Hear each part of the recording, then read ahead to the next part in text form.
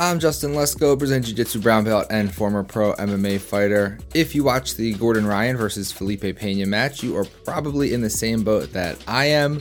You probably enjoyed the match, even with the rather anticlimactic ending. But match aside, you probably had some complaints about flow grappling, and more than just the usual ones that we're used to.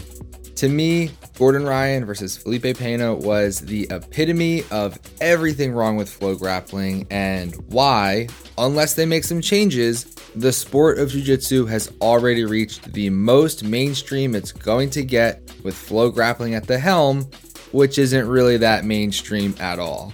Luckily for them, I know exactly what they need to do to fix things. Task number one, obviously, is make Epic Roll their official outfitter. Just like Reebok and Venom with the UFC, except this time with Flow, the gear from Epic Roll will actually look cool.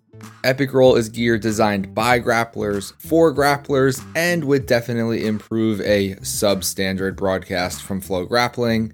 Gis, rash guards, fight shorts, t-shirts, hoodies, joggers, everything you need for on the mat or off the mat, Epic Roll has you covered.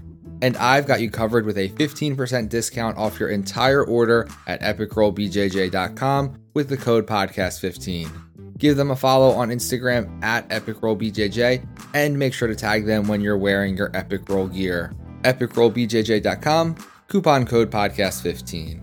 Let's break down a bad broadcast, pretty good match, weird ending, and a lot of post-fight controversy. Welcome to That Jiu-Jitsu Podcast.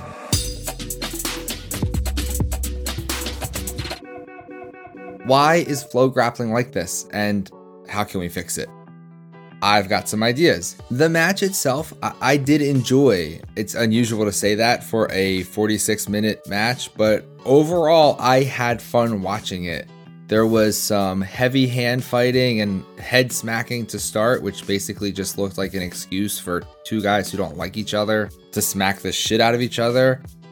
We had some big takedowns. We had a lot of scrambles. We had guard play from both guys, with both guys trying to pass each other's guard. There was some drama after they went out of bounds, with Felipe initially refusing to take bottom position, but eventually accepting that position.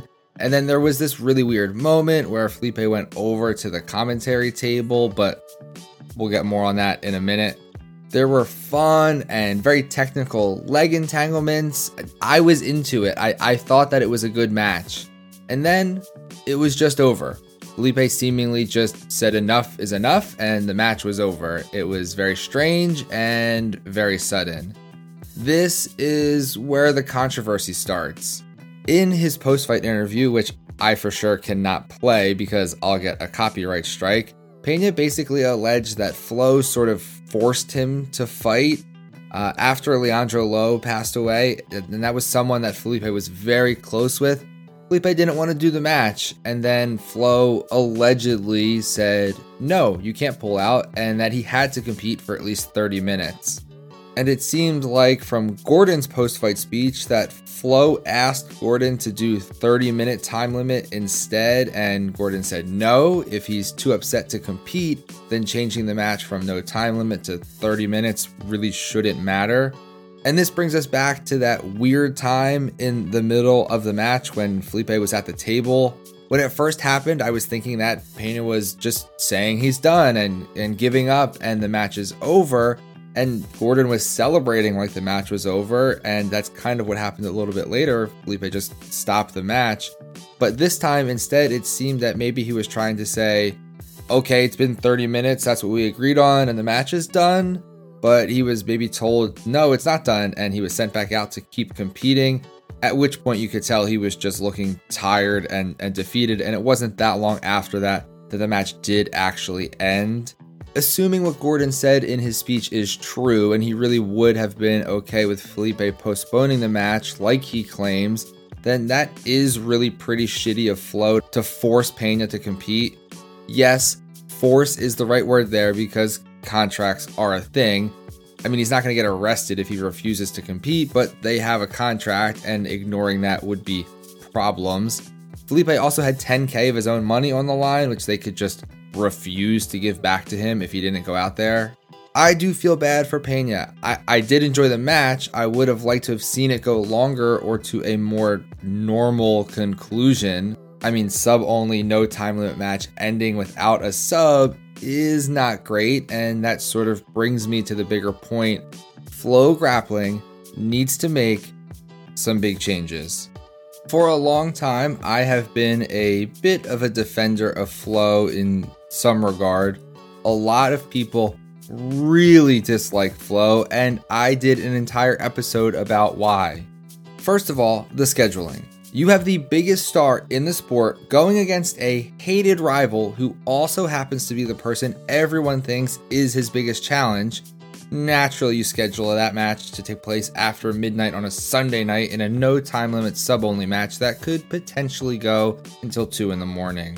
Yes, the UFC events start at 10 and often finish well into the following day. What day is that those events start? Saturday, meaning a majority of the people watching don't have to work the next morning. In terms of finding out who the best grapplers are, then yes, I do think no time limit sub only is the truest test of who is the best grappler. But when Gordon Ryan basically tells you he wants the match to last as long as possible to wear on Felipe, and it's starting technically on Monday morning, that is not going to help the viewership. In fairness, the match was supposed to start earlier, but Flow was just, accidentally 90 minutes late to start the event. So yeah, if we're looking for things they need to improve, I'd say starting your event on time would be a good way to go. And we're not talking like 5 or 10 minutes late. They were 90 minutes late. Imagine the UFC just accidentally starting an event at 11:30 instead of 10.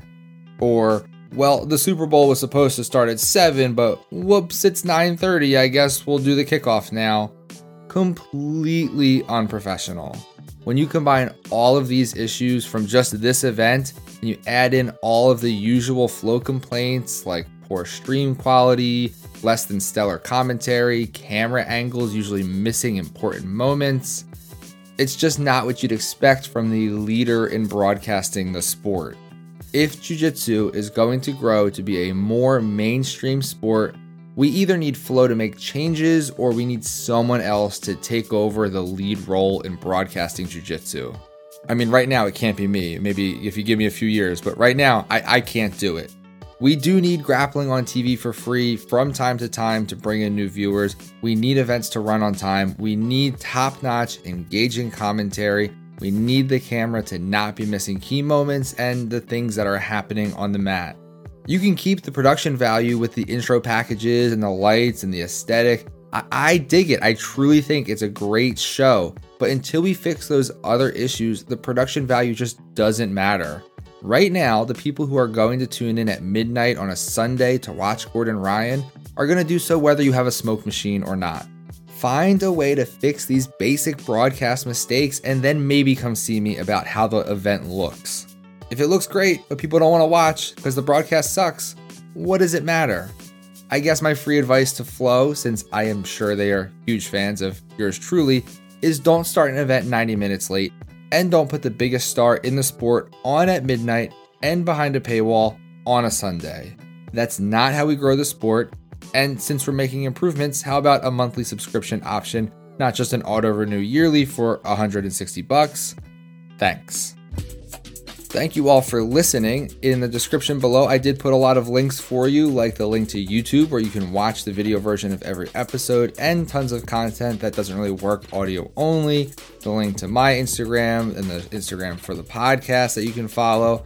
Plus, I put the link to Patreon where you can get ad-free episodes, early access to episodes, bonus episodes, exclusive contests and giveaways, tons of stuff for just $2 a month. So please check that out and support the show. Thanks again for listening, and I will see you all next time.